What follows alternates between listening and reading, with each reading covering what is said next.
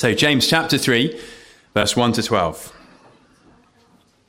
Not many of you should become teachers, my brothers, for you know that we who teach will be judged with greater strictness. For we all stumble in many ways, and if anyone does not stumble in what he says, he is a perfect man, able also to bridle his whole body. If we put bits into the mouths of horses so that they obey us, we guide their whole bodies as well. Look at the ships also.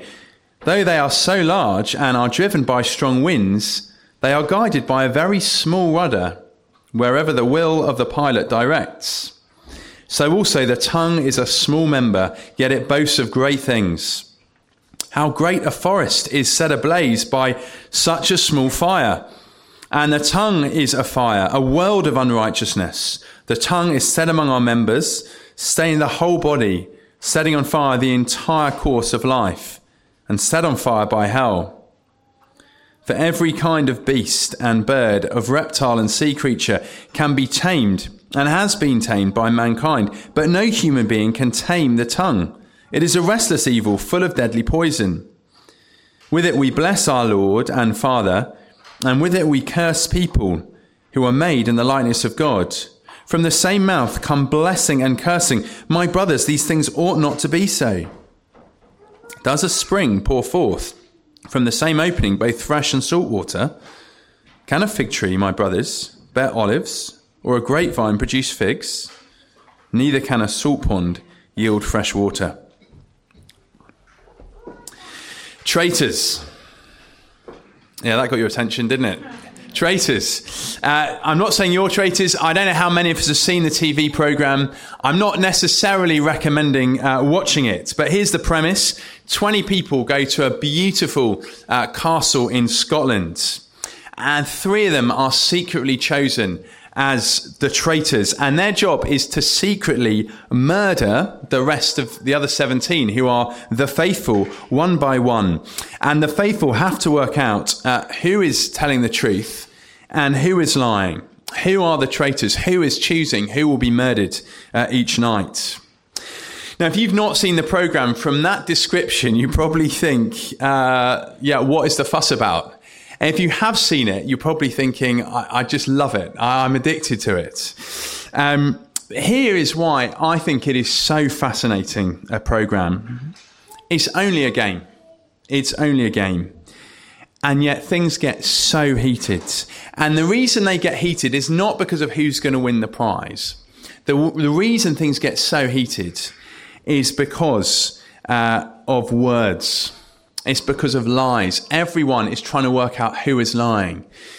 And because of these lies, there are tears and there is arguments and there is fighting. It's just a game. But the words spread and they are totally poisonous. And the show just shows us how poisonous words can be. Now, here's the thing. If you've not seen the TV programme, you don't need to have seen it to know that words are poisonous. You don't need to have watched the programme to know just how damaging words can be. We just need to think, don't we, about how we use our tongues at home. Words from a husband or from a wife. Unforgettable words, toothpaste words that once they're out of the tube can't be put back. Our words to our children, sharp, snappy, overly critical, lacking patience and acceptance. And then we see the children imitate our words and our tone to others. Words to a housemate, words about a housemate when they're not there. Words at work, words typed on a phone. What a mess we get ourselves into. Well, if your words are a problem, I've honestly got great news for you this morning. And if you're an unbeliever, if you've come to church this morning and you wouldn't call yourself a Christian, I think that we've got words in here that could totally change your life.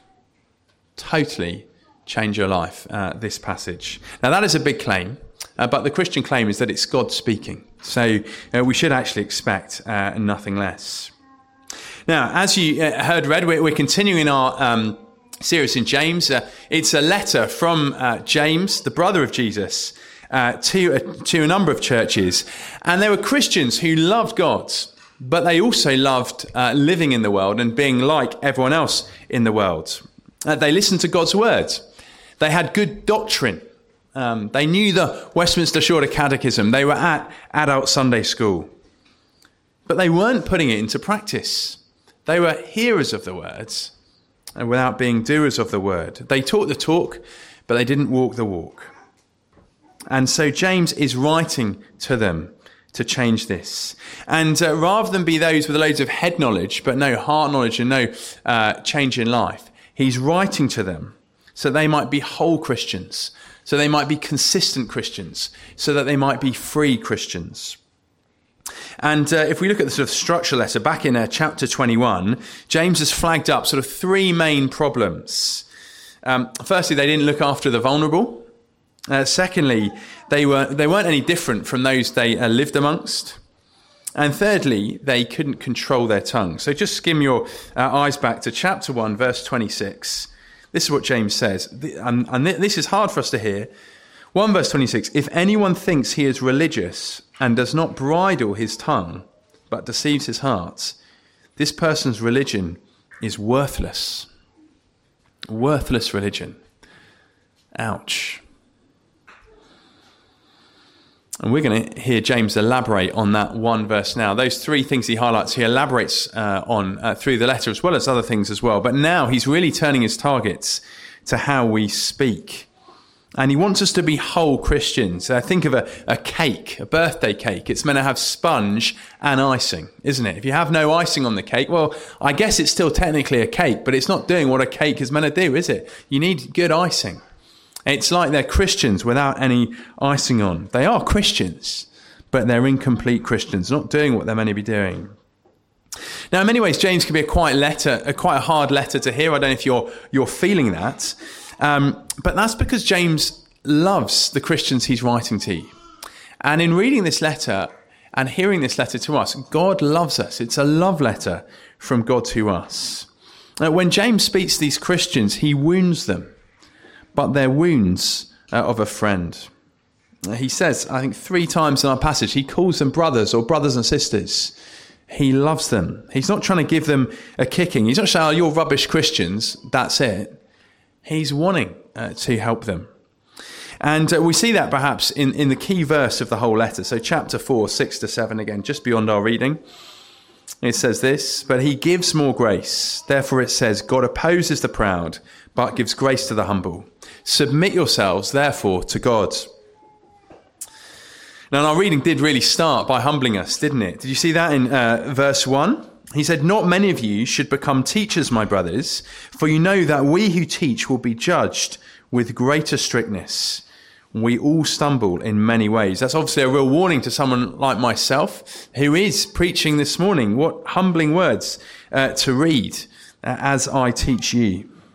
Because we all mess up in our words. That's what James is saying. No one escapes from it. But what he's trying to do is humble us. And he's trying to draw us back to the Lord. And really, if we're going to sum up this passage, this is what it's saying. Let your tongue lead you to Jesus. Let your tongue lead you to Jesus, or let your words lead you to Jesus. Now, James is going to lead us to Jesus by showing us 3 things about our tongues. And the first one is this: your tongue is powerful. Your tongue is powerful. So really focusing on up to verse 5, and verse 2 to verse 5, your tongue is powerful. Now, James is saying that the tongue sets the course of the whole person. It sets the course of the whole body. And it's quite surprising to think about it in many ways, because our tongues are tiny. In fact, most of the time, we can't see our tongues if you look at someone else, can you? But James is saying the tongue is like a horse's bit that controls the direction of a whole horse, a powerful horse.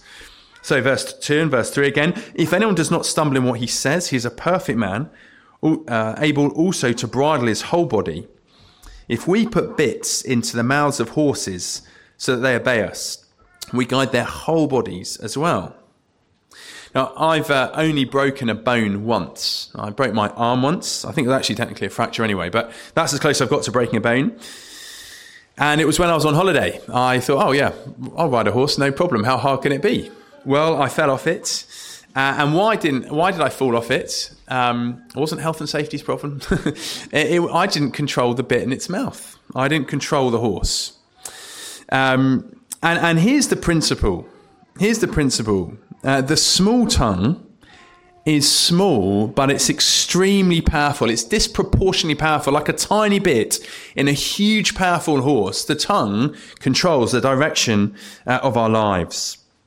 They're small but powerful. At verse 4, James goes on. He changed the illustration now. It's like a rudder on a ship, the tiny rudder at the back. And actually, I've got a great illustration for this. My grandfather was in World War II, and he was in the Navy. And one of the commissions he was given, not him individually, but he was given to do, was to chase down the most powerful German warship called the Bismarck. And the Bismarck was just wreaking havoc throughout the Atlantic Ocean. It was shooting down all sorts of other ships. So they chased the Bismarck. And one plane came off an aircraft carrier and tried to launch a torpedo to hit and sink the Bismarck. But it missed. It missed. The torpedo missed. Or at least they thought it had missed because it didn't make an explosion. But what this torpedo did is it actually hit the rudder of the Bismarck. And because it hit the rudder of the Bismarck, it meant the Bismarck was just entirely stuck. It couldn't go anywhere, couldn't go left or right. It had, functionally speaking, lost all of its power.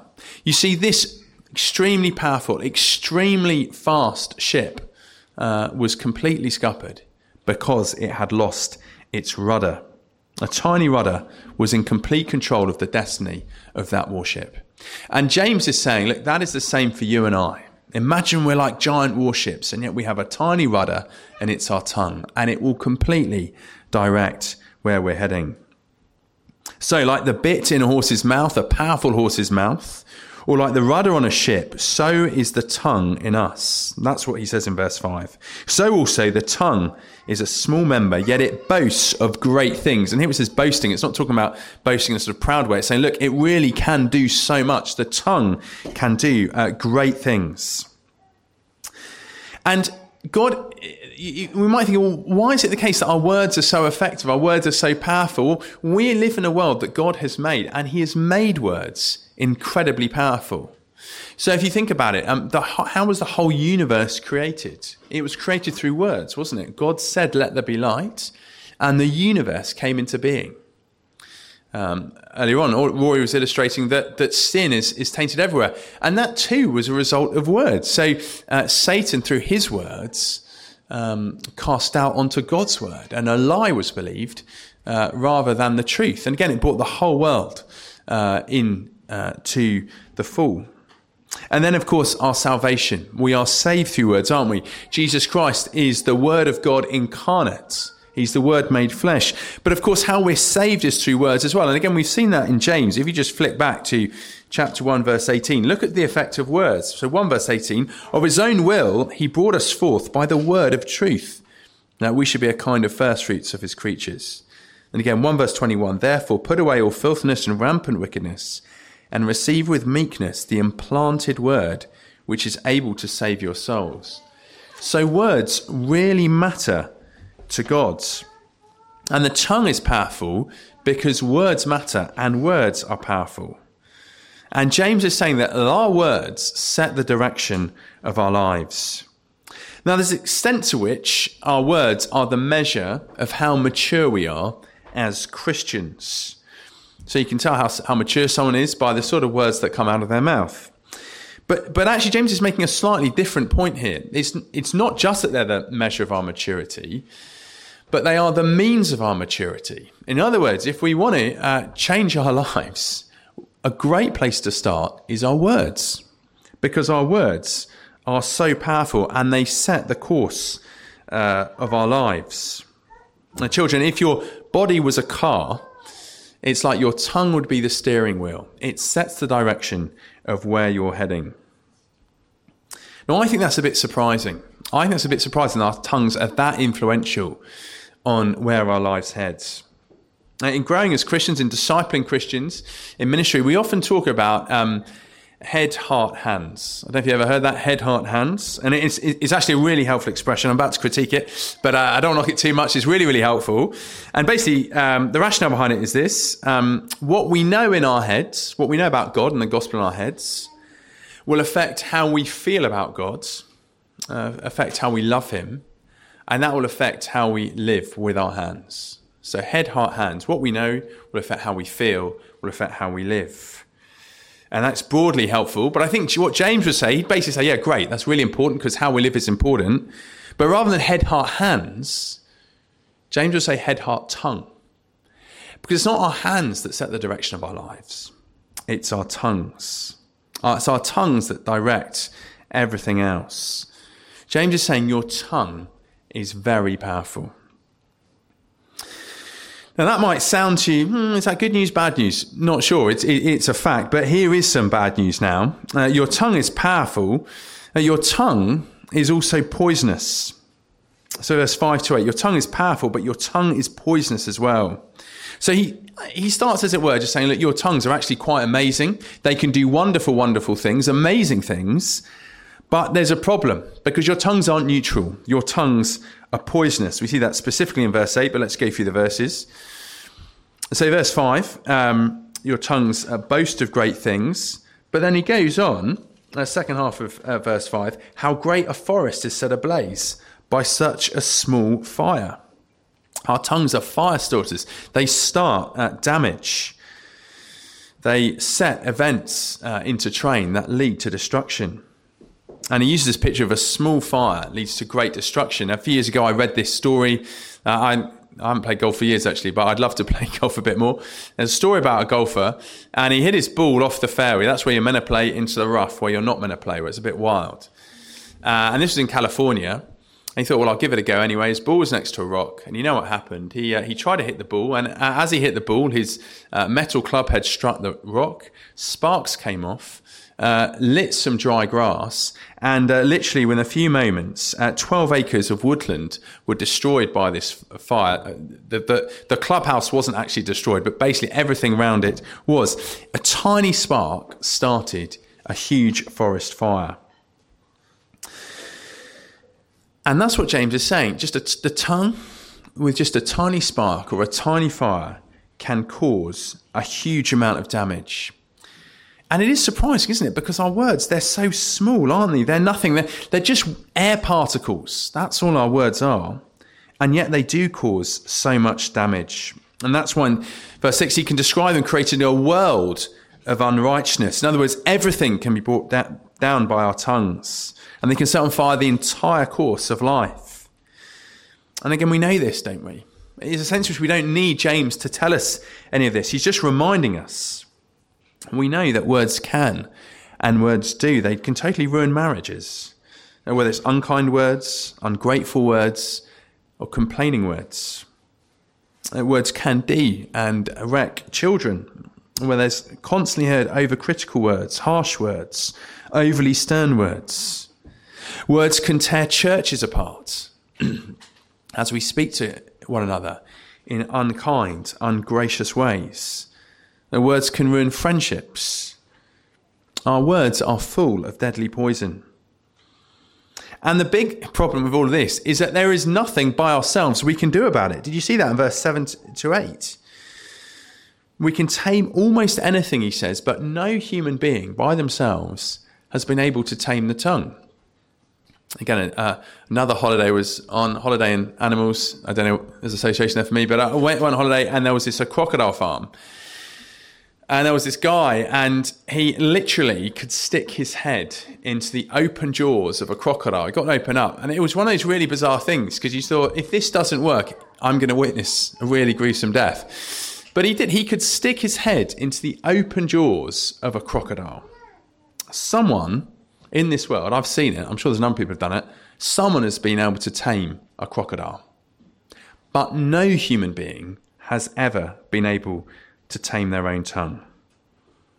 And again, we know this. I mean, isn't it a relief when the scriptures speak to you like, whoever wrote this knows me. You might be an unbeliever. And you might think, I'm not sure if I'm a Christian. I'm not sure I believe in God. But doesn't the Bible explain yourself to you? Explains myself to me, certainly. We can't stop exaggerating, can we? Small lies for our benefit. We find it so hard, don't we, to not to let others know about someone else's failings. We love to spread about other people's failings, don't we? If we don't like someone else, we just love to make that known. And so we do. So verse 8, our tongues are a restless evil, full of deadly poison. They are weapons of mass destruction, you could say. So our tongues are powerful. Our tongues are also poisonous. And that leads us to the final 4 verses I want to look at. So verse 9 to verse 12. It doesn't say this, but I think the effect of these verses is this. Our tongues point us to Jesus. Our tongues are powerful. Our tongues are poisonous. Our tongues point us to Jesus. So James shows us what a mess we're in by how we behave on a Sunday. And we might think that's quite hard. Well, look what he says in verse 9. We bless our Lord and Father. That's say we praise God. When do we normally do that? I guess some of us are doing that every day. Praise God if you're doing that. But all of us will be doing that on a Sunday.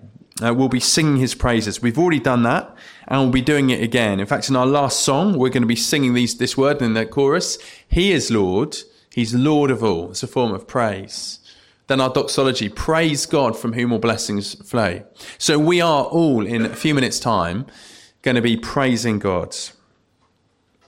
Here's the question. How long do you think it will take us after singing those songs to speak badly or negatively or unhelpfully about someone else? And James is saying that is what we naturally do. Even Christians, that is what we naturally do. But that it should not be. I found myself doing exactly this last weekend. I wasn't here. I was at another church. It was a great celebration, 4 churches meeting together to mark the retirement of a minister who'd been ministering for 27 years. The theme of the whole service was thanksgiving and praise. And it was a truly joyous event. It was such an encouraging day. It was down south, and on the journey on the way back, about a 4-hour car journey, I couldn't help commenting to Harriet about a couple who were there, and I just said, do you know what? I just find them a bit too much. And honestly, I could not understand what had come over me. Harriet hadn't even asked, hey, what do you think of this couple?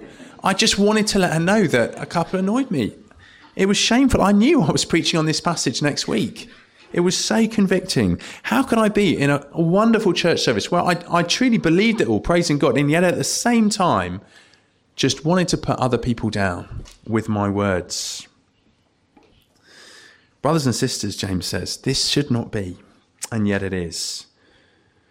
And what's going on in the entirety of James' letter is this theme of double-mindedness. He comes up with it in chapter 1, verse 8. We see it again in chapter 4, verse 8. He talks about double-mindedness. In other words, we're inconsistent. And he fleshes that out a bit more now in verse 11. He says, a spring, or I guess we might think of a river, a spring has either fresh water or salt water, not both. It'll either have a fresh source or it will have a salty source, but not both. Again, verse 12, a plant produces fruit according to its nature, doesn't it? Last year, I grew tomato plants, and I didn't have much success. They weren't great tomatoes, quite brown, bit mouldy, right? But still, they were definitely tomatoes from tomato seed. I didn't produce any peas. Tomato plants grow tomatoes. The last line, a salt pond can't produce fresh water. A salt pond produces salt water. The issue is this: the output reveals the source. So here's the thing: our tongues are powerful and our tongues are poisonous. And the tragic news is there is nothing by ourselves that we can do about it. We saw that, didn't we? Verse 7 to verse 8. No human being has tamed the tongue by themselves. The problem is on the inside, isn't it? So head, heart, hands, which is a head, heart, tongues. It comes back from our head and our hearts, doesn't it? We need a new source. The Lord Jesus Christ himself says this: out of the abundance of the heart, the mouth speaks. Our poisonous words reveal a poisonous heart. Now, why is James telling us all of this? And we've got to remember in this passage that it's just part of one letter, or even you can say it's just part of one sermon. We're breaking it up. But it's there's a bigger picture than just this passage. And what James absolutely wants us to do is to humble us and to point us to our need to Jesus. And he's like a kind doctor. He's giving us the test results, not because he hates us, but because he loves us and he wants us to get the cure for the disease. But of course, James isn't a medical doctor. He's a spiritual doctor. And what he points us to is our need for the Lord Jesus Christ. He wants us to live the complete, consistent Christian life, the life that is truly free. But first, to do that, he must humble us so that we can see our need for help. Now, maybe you've been convicted from your sin. I suspect most of us are convicted of our sin because it's just so, James's point is just so obvious, isn't it? Our words are not what they should be. You realise, if you reflect, that actually you've caused quite a lot of damage this week or this year with your words. The poison has spread. Well, here's the thing. Conviction is the work of the Spirit. Conviction is the work of the Spirit to point us to our Saviour. James doesn't just want to give us a kicking. He wants to heal us. He wants to make us whole. And let's go back to chapter 4, 6-7. But he gives more grace. Therefore, it says, God opposes the proud, but gives grace to the humble. Submit yourselves, therefore, to God. Resist the devil, and he will flee from you. Draw near to God, and he will draw near to you. God gives grace to the humble. God helps those who ask for help. Why does he do that? Because the Lord Jesus Christ died for all sins, including the sins of the tongue. And when we come to Jesus for mercy, he not only forgives us our sins, he starts to change us, to transform us. Do you remember verse 8? No human being can tame the tongue. But what is impossible for man is possible for God. The Lord Jesus Christ can change us from the inside to the out. Can I just speak directly again to anyone who wouldn't call themselves a Christian? Wouldn't you love it if you're able to stop putting your foot in your mouth? Wouldn't you love it if you stopped causing fires all over the place? Maybe it's deliberate at the time, but you reflect and you think, my tongue is just self-destructive. I can't help it. Well, if that's you, come to the Lord Jesus Christ. He died for your sins and he says, I will help you. Come to him, ask him for mercy. He will forgive you and he will start to change you. It is wonderful news. Jesus offers freedom. That's why throughout James's letter, he talks again and again and again of the goodness of God. Every good and perfect gift is from above. He gives the law of liberty, the law of freedom that enables to live a life to the full. And those of us who are believers, well, we actually just need to hear exactly the same thing, because the way into the Christian life is the same as the way on in the Christian life. So let me just ask you, brothers and sisters, those of us who are believers, are you proud of the way you speak to your husband or wife? Are you proud of the way you speak to your children? Are you proud of the way you speak to your colleagues? Are you proud of the way you speak to other believers? Maybe to other believers or about other believers? How would you feel if, as an experiment, I asked you, well, I'm not going to, but I asked you to all get your phones out now, unlock it, and then just give it to someone else at church. So yeah, feel free to read all my messages. Feel free to look at all my social media. Feel free to read all my DMs. Would you be embarrassed? I would be embarrassed. I suspect you would be as well. And the reason is we are not perfect. We're far from perfect. And James has diagnosed our problem. It's our tongues. They are poisonous. They set life on fire. But the great news is that is why the Lord Jesus Christ came for you. That is why the Lord Jesus Christ died for you, to forgive you for your sins and to transform you, to make you whole, to make you consistent, to make the outside be like the inside. So come to the Lord Jesus Christ if you're a believer again and again and again, and he will help you. And there's something else that James says we should do as well before we go back on to specifics of speech. If you just look to the end of the letter, 5 verse 16, James says this: therefore confess your sins to one another and pray for one another. Confess your sins to one another. Having been humbled by the Lord, let's be humble towards one another, knowing that we all fail with our tongues. Is there someone you need to say sorry to? I'm sorry for the harsh word. I'm sorry for being so critical recently. I'm sorry for that comment I made on Facebook, Instagram. I'm sorry for that comment I made in the group chat that was actually pretty undermining of you. I'm sorry for my thoughtlessness. See, the tongue can boast of great things. And one of the things the tongue can also boast of is reconciliation. And there is amazing power when we confess our sins to one another to restore not just our relationship to God when we confess our sins to him, but we can restore our relationships to one another when we confess our sins to each other. And so knowing God's mercy and his grace, let's use our tongues for good. What would that look like? I think maybe a really helpful thing we can think about when we're using our speech is this, saying, is what I'm going to say, is it true and is it helpful? Is it true and is it helpful? You see, a Christian should never say these words, I'm just being honest. I'm just being honest. That is not how we should speak as Christians, not just being honesty. Honesty, yeah, good, but not just honesty. Honesty with love. Got sent a meme. I got sent a meme recently, and I don't really get it, but Popcorn apparently, I'm just truth telling. That's what I said. I'm just truth telling, and it's clearly from a very funny film. But I'm just truth telling. I'm just truth telling. A Christian should never just be truth telling. A Christian, those who hold truth and love together, truth and grace together. So what would that look like in our different groups? Well, let me speak to students, other younger folk. And what's the tone of your conversation with your housemates? Are you always seeking to be positive to others, to build others up? Or would you rather bring people down? Do you love negative chat, negative gossip? Are your words a blessing or a cursing to your shared accommodation? And then families, husbands, and when was the last time you genuinely blessed your wife with your words? Wives, when was the last time you genuinely blessed your husband with your words? Words are free. Words can be such a blessing, can't they? And yet we're so slow to do it. We'll repent, come to the Lord Jesus Christ, ask for his mercy, and bring words of life into your home. Parents, knowing God's mercy is mercy and patience characteristic of your words to your children? What blessing your words alone could be to your children.